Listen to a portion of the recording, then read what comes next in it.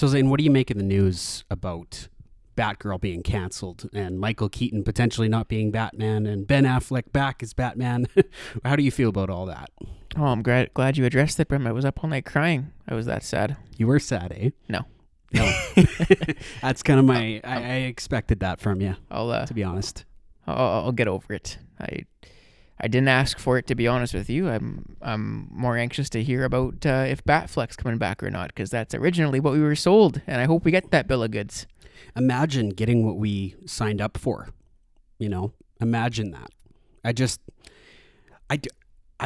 I'm tentative to talk about this subject. I really am. I always am, because it's like, are we getting this? Are we getting that? Like, what is happening? There needs to be some definitive direction, and we finally got that.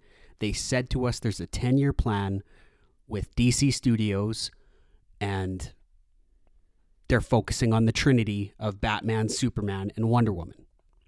That's great. I really like that. It's what they should have done all along.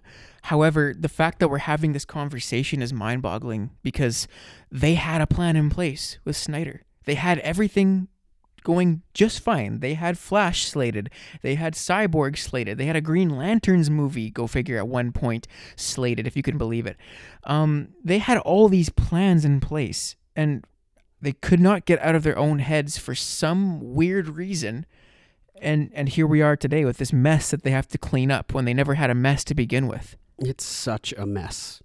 And I just think that now they've got their tails tucked between their legs with everything that Marvel's doing, or has done, or continued to do, we could say. It's at the point, really, where DC's not even in competition anymore.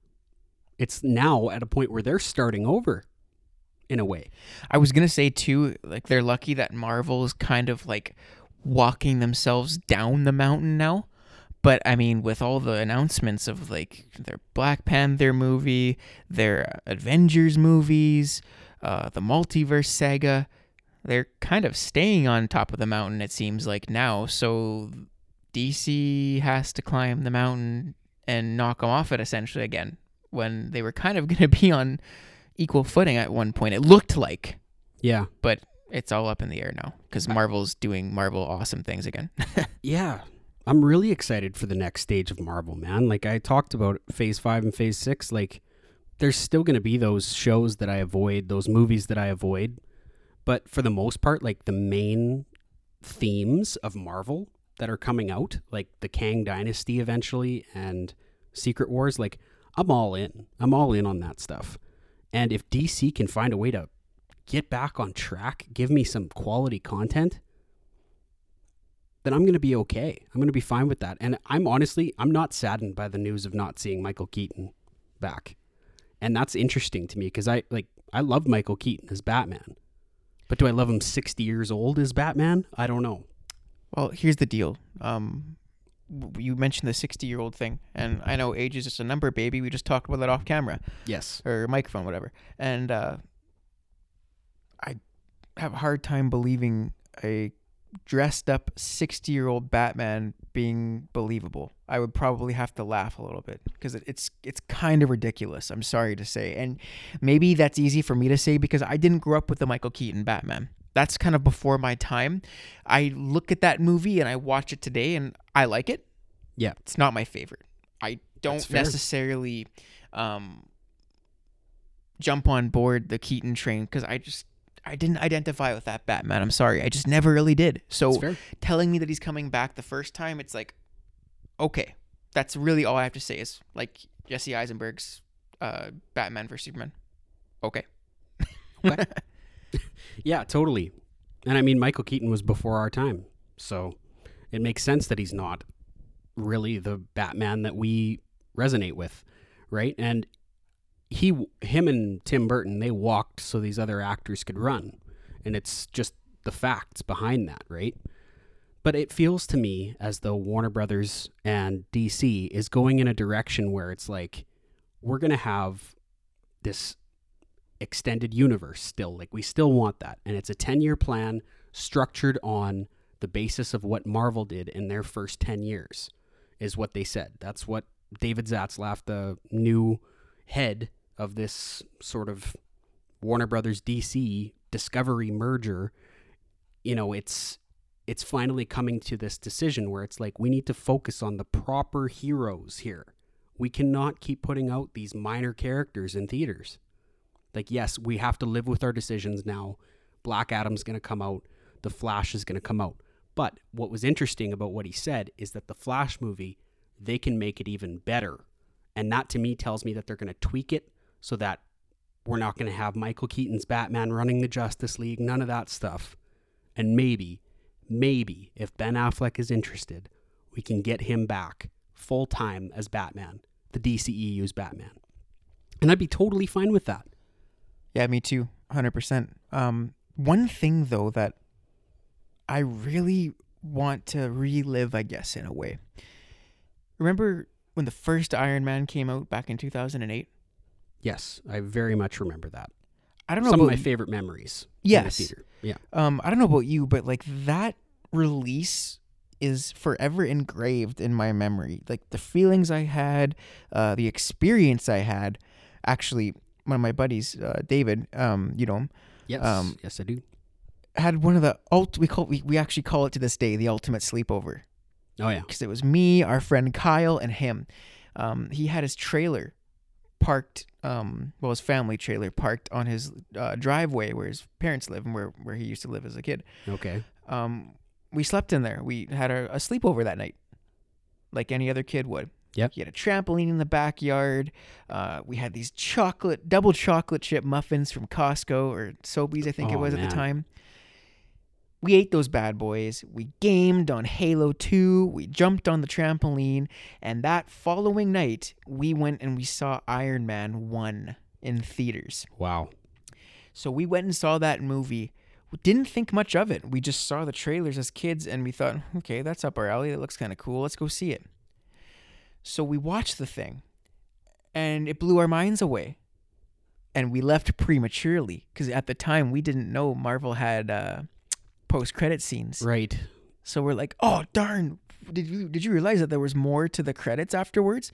Oh, no, darn. We got to go see it again.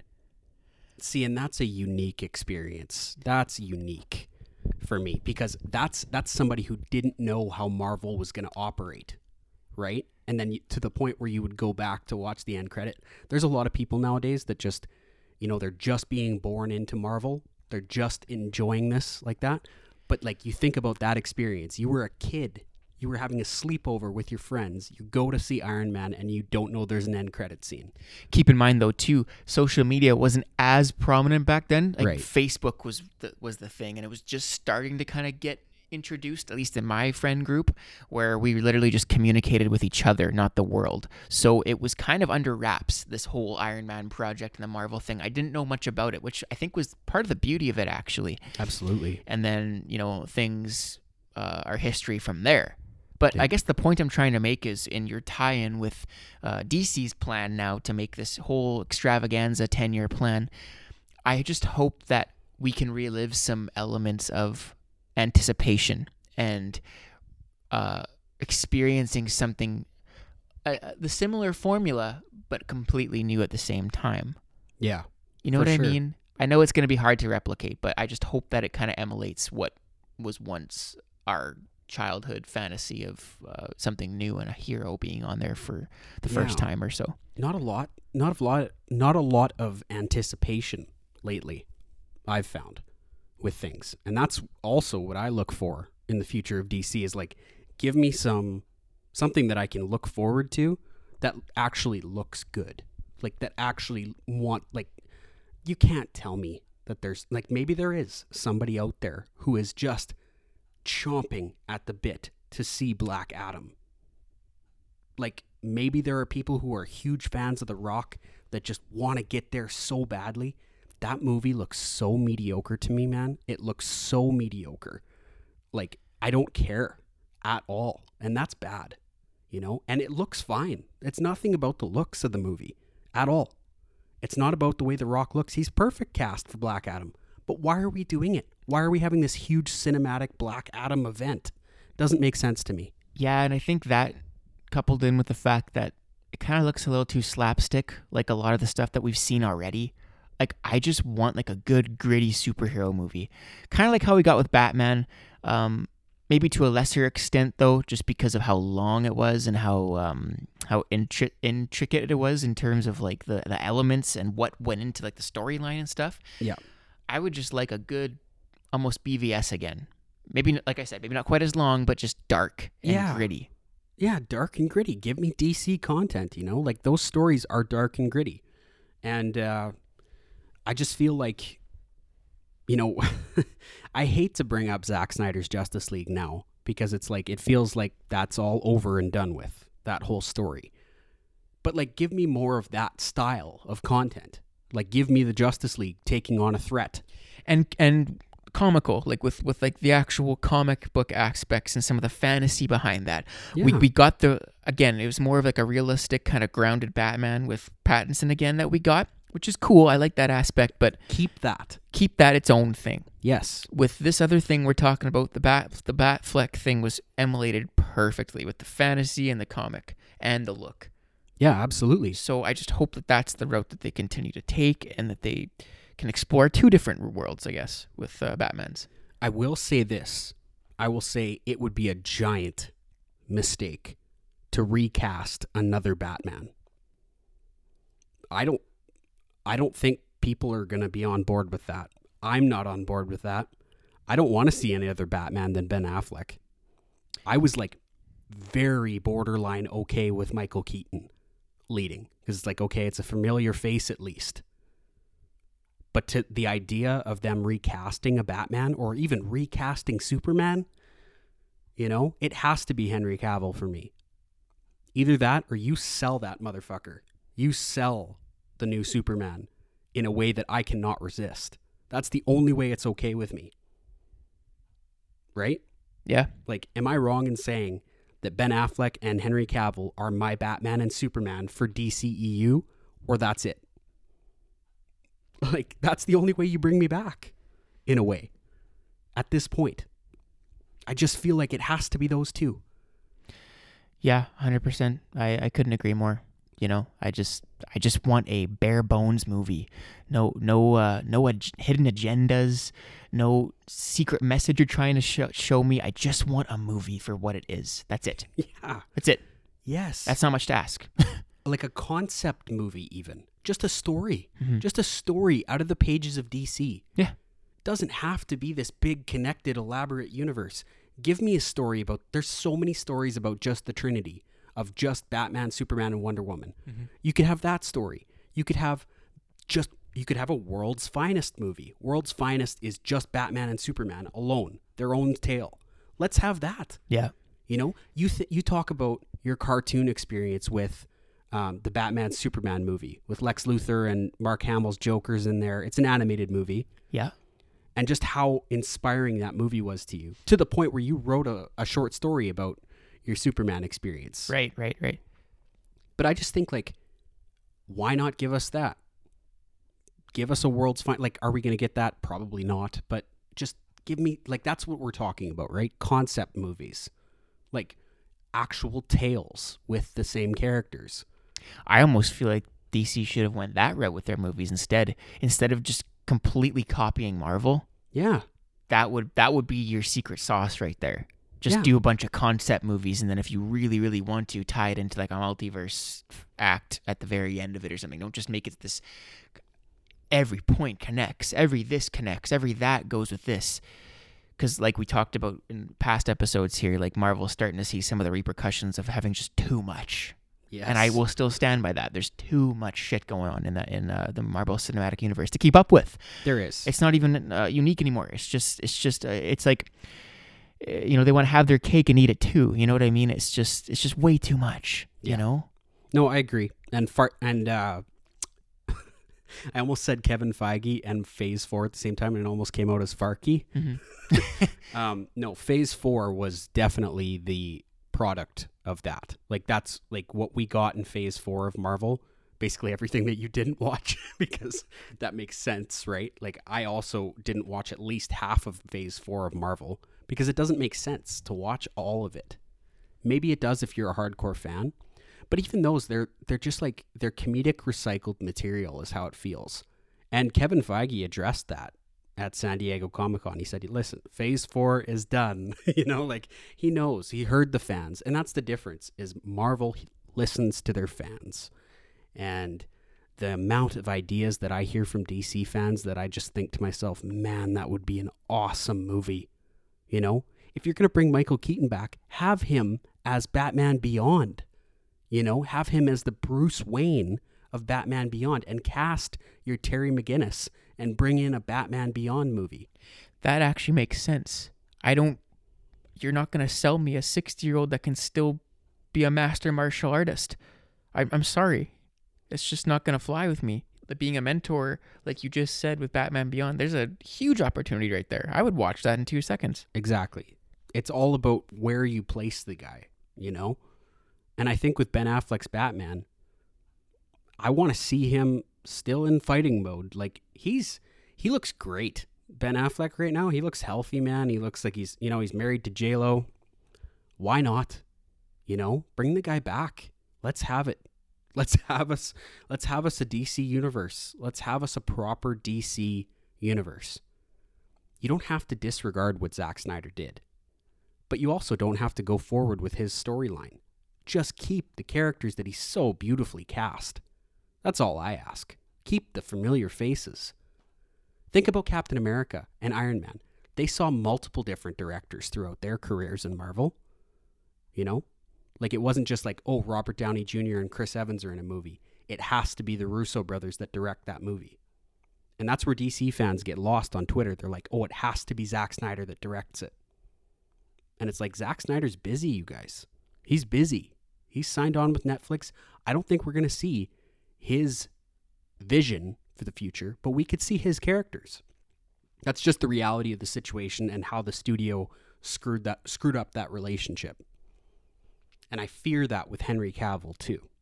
I fear it, that they've screwed up that relationship too far. Because I see that cameo that Ben Affleck's obviously going to make in Aquaman 2, the sequel. And I think the headline is, Ben Affleck does Warner Brothers a favor. I hate that, man. That's not encouraging. Agreed. And honestly, like from a logical standpoint, if you're going to go through the trouble of getting an A-list actor like Ben Affleck to reprise his role in a cameo, something as minimal as a cameo, you better have like a definitive plan to like still have him a part of it moving forward in future movies, like in a more substantial role, because it just makes no sense to bring back an A-lister like that for a cameo. Just one simple cameo, one-off, and that's it. I would hope that that's an indication that there's going to be more to it than that in the future with him. Yes, I would also hope that, right? Why would you bring a guy back? And we know that was supposed to be Michael Keaton in that movie. Mm-hmm. That's confirmed. But what I will say is they're obviously going a different direction from Michael Keaton. Scrapping the Batgirl movie, where he was the only Batman in that movie. The Flash is still coming out, but they've said they're going to make changes. And now you have Ben Affleck replacing Michael Keaton in Aquaman 2. So that tells me that they're going a different direction. And not to shit on Batgirl either, because like that was another project that heart and soul probably got poured into it. And Can you imagine being like a crew member on that show, on that movie, right? Yeah. Because I was going to go in theaters, right? It was. Like it was done. Yeah. Like it was in post-production. Think of the lead actress there. She acted everything. She did everything. She did her part, only to be told at the very bitter end of it, oh, it's canceled. That's heartbreaking. Brutal. So I have sympathy for that. And truth be told, that would fit under the concept idea where you could have that movie with Michael Keaton, and I'd be okay with that. That's how the sequence would belong with DC's more original plan. Sure. And different plan, as opposed to just the format that they copy from Marvel. So, I mean, it's just one of those mismanaged assets again. And I have sympathy for the fact that it's canceled. I wasn't particularly interested, but I have sympathy for the fact that it's canceled now. Yeah, exactly. That's a great way to put it. I think anybody has sympathy for, a movie that's canceled, like after that much time. Even Kevin Feige reached out to the directors of Batgirl. There's an email that's going around on Twitter from him just saying, how sorry he was that happened to them. That's class. It's very class. It's one thing to cancel like midway through like production, but when it's finished, that is like almost like a sacrilegious, in my opinion. Absolutely. Absolutely. Like, and why just shelve it is the other thing. Release it on something. Yeah. At least show us the content. If you're going to go through the trouble with the Snyder Cut, I mean, it would be rightfully fair to at least have something along those lines so that it gets released in some capacity. Yeah. Because that's just like not fair. It's not. Not at all.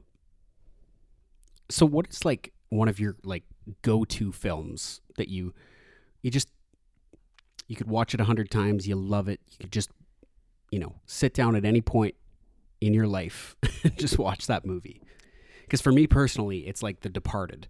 That's my style of movie, like a cop thriller or like a cop sort of like Scorsese movie or something along those lines, or a Tarantino. Those are my go-tos. Yeah, I'm glad you brought up Scorsese because that's kind of one of the movies I would watch as a Scorsese film. One of them being Goodfellas. I honestly think that that's one of the best movies of all time. Yeah. You can't say the best because there's no the best movie of all time. There's just a bunch of movies that rank into this group of the best. And I just love Goodfellas because it was just so well done. Mm-hmm. And the actors in it were so good. Rest in peace, Ray Liotta. Yeah.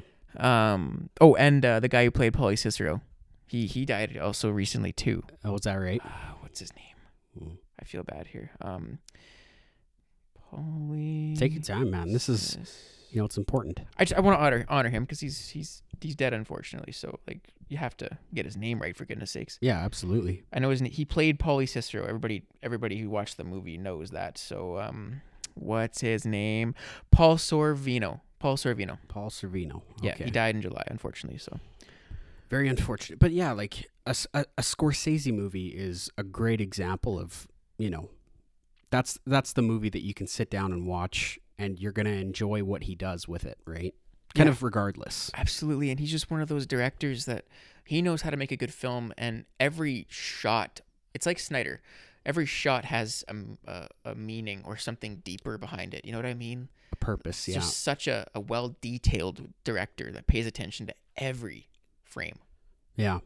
It's interesting to me because I think of like Scorsese is one of my favorite directors for sure. Mm-hmm. But recently it's been guys like Todd Phillips. Like, I really like Todd Phillips. I even rewatched The Hangover the other day. Yeah. And just the way that movie's shot, even though it's like a silly, like, buddy comedy. Like all three of them? Just the first one. Okay. Obviously, for me, the sequels, they just don't do it for me as much. Like, they're still funny, but they're not great. The first Hangover is the one that really punched his ticket to a trilogy there, right? And it was good. It's an unexpected trilogy. Yeah, it really is. You know what I mean? Like there's just no way in hell you'd think like there should be like a trilogy out of this. Yeah. Because it's really just a bunch of buddies having a crazy night in Vegas. It's what it boils down to. But I know what I wanted to talk to you about. What's that? This is just coming to me now. Yeah. But the Joker sequel with Joaquin Phoenix and now confirmed Lady Gaga as Harley Quinn. Yeah. Folie à deux is the sequel. What does that mean again? It's like Madness of Two. Okay. So I know that we've talked about this before, sort of off mic, and we've discussed like Joaquin Phoenix and Lady Gaga, and it potentially being rumored to be a musical. That scares me, but I don't know what they're gonna do with a sequel. It's super. I need to see that first trailer. Like where do you sit on a sequel to the Joker movie? Well, you and I went and saw that together. The first one, yeah. Yeah. And I hate to say that that's the first one. It bugs me almost, by the way. Like, I wish it was just, we went and saw Joker, Yeah, totally. The first one was great. Very dark, very deep. Yeah. A lot of layers and elements to that movie. And obviously a very obvious theme that it was exploring. That was the epitome of what a standalone one-off should have been. But obviously by popular demand, you'd be a fool not to explore the possibility of a sequel because makes too much money and it's very successful. But I'm in the same boat as you are with a sequel to that. Like, first of all, a musical, that's where I think it's gonna get silly. If you're gonna make a musical out of this blatantly obvious message, I don't know. It's almost like a slap to the face of what it was trying to emulate in the first film. You might prove me wrong in the first trailer, like you said. You have to see the first trailer first. Yeah. But if you're gonna go the musical route, you are risking a lot, and I don't know how that's gonna pan out because a musical and mental illness don't mix.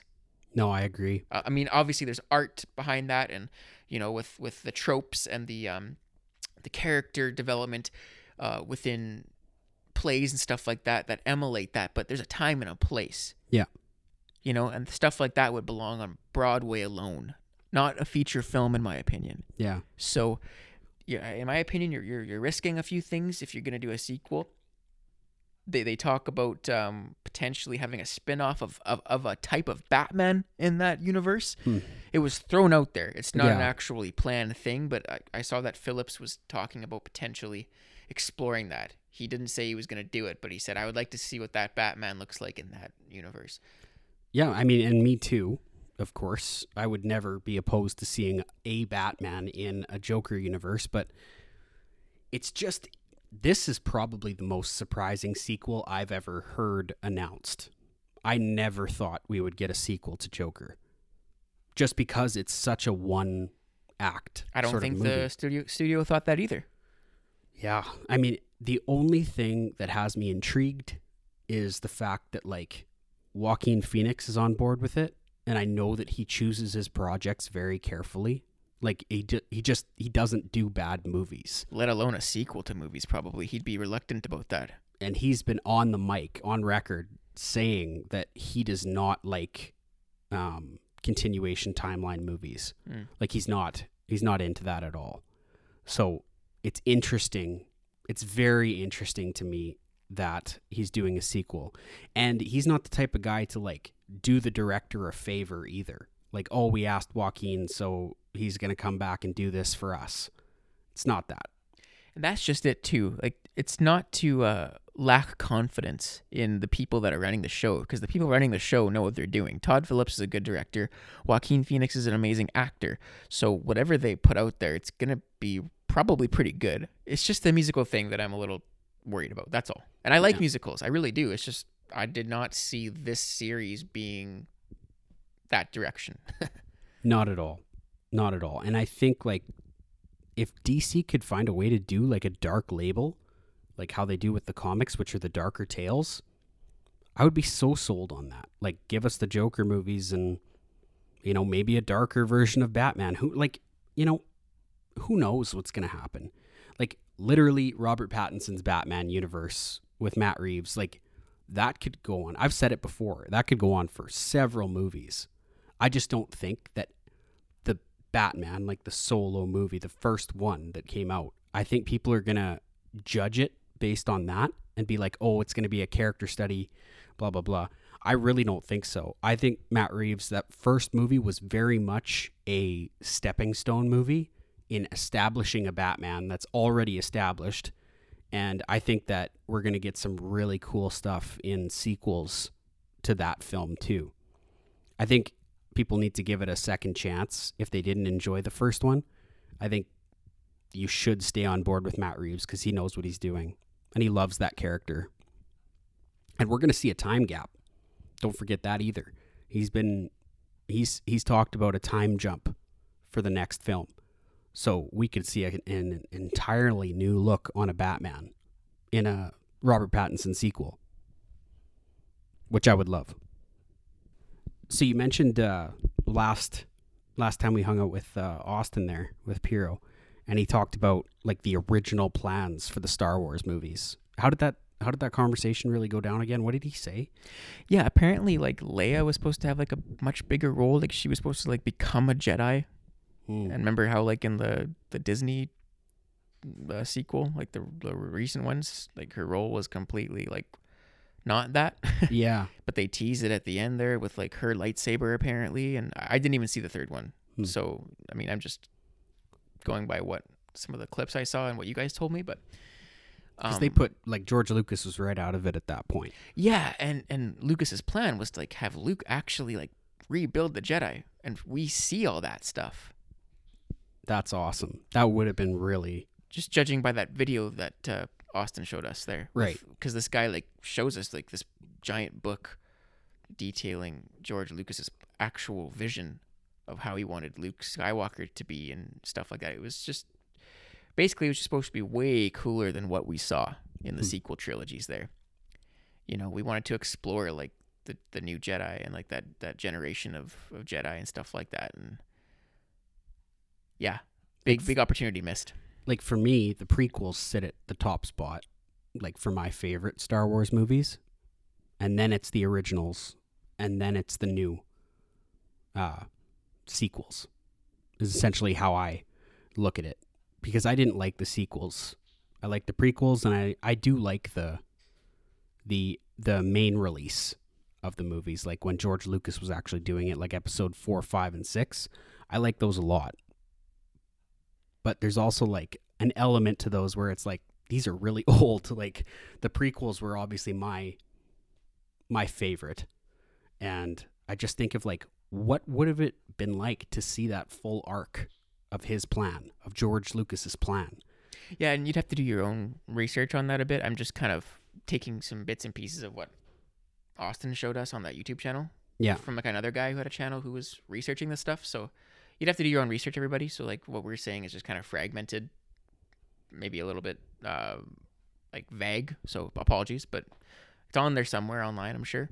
Yeah. So do your research, but yeah, no, I can tell like with like Disney had their paws on this, like, because it's theirs. They own it now, right? So like they own Star Wars technically, don't they? Because they bought it from Lucas. Is that how it went?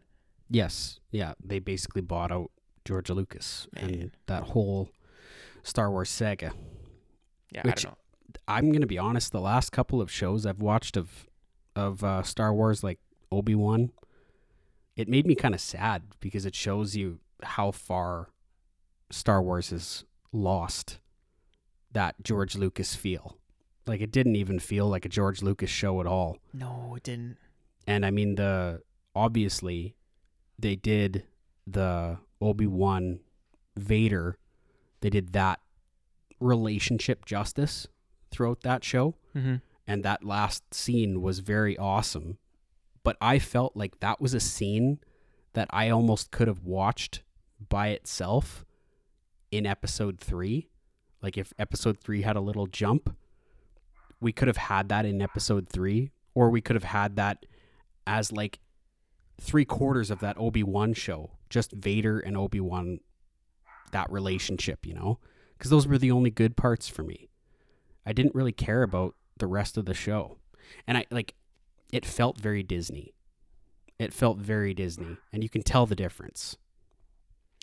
Yeah, no, for sure. And I guess too, we forget how big the Star Wars universe actually is. So like, when you look at all the novels and the lore and these stories that fans have created and writers have created, there is a lot to be explored. So like, while I love the Skywalker dynasty and they still have a lot to do with it, I think they could honestly do Anakin prequels. I'd like to see Anakin during the Clone Wars, training Ahsoka Tano. You know, I want to see all those adventures that Obi-Wan and him had in that time frame before A New Hope and stuff like that.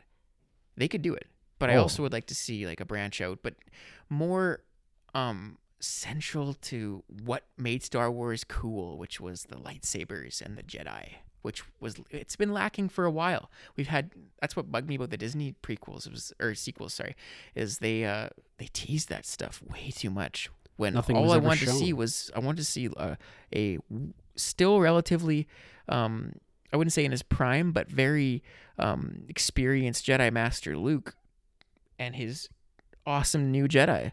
Yeah. We got none of that. It was just, the Jedi got destroyed again. Yeah. It sucked. Yeah, a lot of beating around the bush all the time. And I just think like, why can't they do the stories a little bit better? Like, why can't we see that Anakin prequel? Why can't we even see, like, I would watch him in a Vader show because he was that good as like Anakin and Vader. And they've shown that you can see Hayden Christensen through that mask and you can hear him talk through that mask. Yeah, I would be all on board with a show like that. Didn't he himself even say he's down to do more of that kind of stuff in the future, whether it's like a Vader series or an Anakin prequel? Yeah, and of course he is. He's finally getting the recognition that he deserves as Anakin. You know, people are finally seeing, hey, he was a good Anakin Skywalker. And I mean, yeah, some of his acting was cheesy, as you and I know, you know, like episode 2 was some of the worst acting, but he was still a good Anakin Skywalker. Very much so. I'd even like to see like a Yoda prequel because the guy's like 800 years old. Yeah, you know how many stories there are to tell there? I think, does that make him alive in the Old Republic era? I'm not sure how the timeline goes, but either way, I'd like to see like an Old Republic movie or Yoda prequel, like when his younger days as a prime Jedi Knight. Like there's so much politics in Star Wars, and I wish they would just go more to the Jedi stories and tales, you know? That's been a critique forever, it's just how political the prequels were, especially just focusing on a lot of diplomacy, a lot of politics, like too much, yeah, exactly. But that was part of his plan. You know, still interesting, and I think would have maybe been better had they not been experimenting with the new technology of the world too. You know, episode 1 is a huge example of that, them experimenting with new technology, and it just, some of the shots just didn't work out the way I think George had hoped. Still very underrated though, in my opinion. It's easy to overlook just because of how cheesy it was back then, especially now when you compare like the level of graphics and movie making ability to now. Like it's pretty clear to see how cheesy it really was, but obviously it has a soft spot for you and I because we watched it when we were kids. So it's still pretty cool. There's some major soft spot movies, hey? Like just movies that just tickle your fancy the way that they should. Absolutely. You know, and with Revenge of the Sith and watching like that duel between Anakin and Obi-Wan, gives you chills. What can I say? It's one of the most, or actually no, it's not one of the most. It is the best choreographed duel, whether it's swords or lightsabers, in all of cinematic history. Best choreographed fight ever. Yeah, that's a great take. That's super true. And we saw that thing in theaters. You know, that's a loud, awesome, volcanic eruption of a fight. And I don't care what critics would say, oh, that was way too long, or George Lucas and his fetish for lightsabers, you know? Like, come on. That's what we pay to see in Star Wars. Right there. At least for me, anyways. A lot of, like, fantasy and comic book movies, they're not designed for critics. They really aren't. No. You ever sit down and, like, watch a movie that a critic has rated at a really high score? Some of them are awful. Like, they're paint drying. Awful. Like, watching paint dry. And it's just because that particular critic had a certain feeling about that movie. It's like how you or I love a certain style of movie that other people are like, I would never touch that. Yeah. You know? Yeah, totally. And some critics have agendas and personal bias too. So it's not really a credible source for me to look at when I want to go see a movie. I want to see what the fans thought. That's my source. That's what I want to go see first. Is, do the fans like it? Okay, if they like it, odds are I might like it too. Yeah, it's mostly audience-based scores for me too. Something to be said there. When The Last Jedi goes into theaters, and the critics give it like an 80%, and they give it that 92%. 92% on Rotten Tomatoes. And the fans gave it, what was that, like a 7 or a 6 out of 10? 6, I think, at most. Yeah, that's horrible. Yeah. So that tells you something right there. It does, yeah. And same thing happened with Zack Snyder's movies with the DC universe, right? All the critics rated them completely rotten. I think the theatrical version of Batman v Superman sits at 17% on Rotten Tomatoes for critic score. And then the audience score is 63%. Yeah. You know? Which is more, like, always the audience score is more in line with how I feel about a movie, for the most part. But, yeah. Yeah, I think too, like sometimes like critics just don't like a particular director. Like, Yeah. I think George Lucas probably had a lot of haters. Zack Snyder had a lot of haters. And I think maybe this is probably just conspiracy for all we know, but I mean, it does seem like some of those people were like out to get him in terms of like the ratings and like sabotaging like his work. Doesn't it seem like that sometimes? Oh, absolutely. Yeah, it does. Like, you look at any one of those films and they're rated low. Even when it's good. Nope. Even when it's bad. good. You know, like, yeah, it's interesting how certain critics go after certain directors. you just got to get past your personal bias for any movie, for that matter. You know what I mean? You just need to, like Ethan Hawke says in some capacity as like an actor, you know, you just take a movie for what it is, you know, and you just roll with it. Yeah, just go and see it with an open mind. Like when he was talking about how actors choose movies and, you know, being in show business and how you choose to view a film, you know, like that's brilliant. That's how you got to always look at it. Yeah, absolutely, man. That's a great point. Well, Zane, we're sitting at about my normal length of podcast. I appreciate this conversation because I had a few thoughts that I had to get out today, and that was this is a milestone episode for me. This is our 25th episode with Comic Book Movie Guy, the podcast. And, you know, you've featured a few times, and I appreciate you coming on for this one because this is a special one.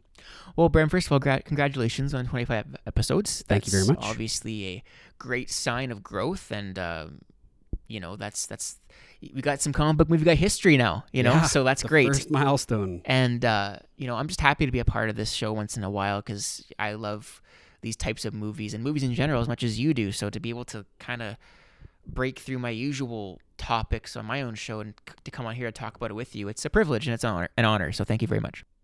All right, everyone. Thanks for listening. I've been Comic Book Movie Guy. We'll see you on the next one. I'm Comic Book Movie Guy. You know, I'd feel sorry that Batgirl's canceled, but having to live with Comic Book Movie Guy while they were producing Batman for 3 years throughout COVID, and I had to hear about it every single day for 3 years, it's kind of a relief, not gonna lie. But either way, sad for y'all. Hope you figured it out.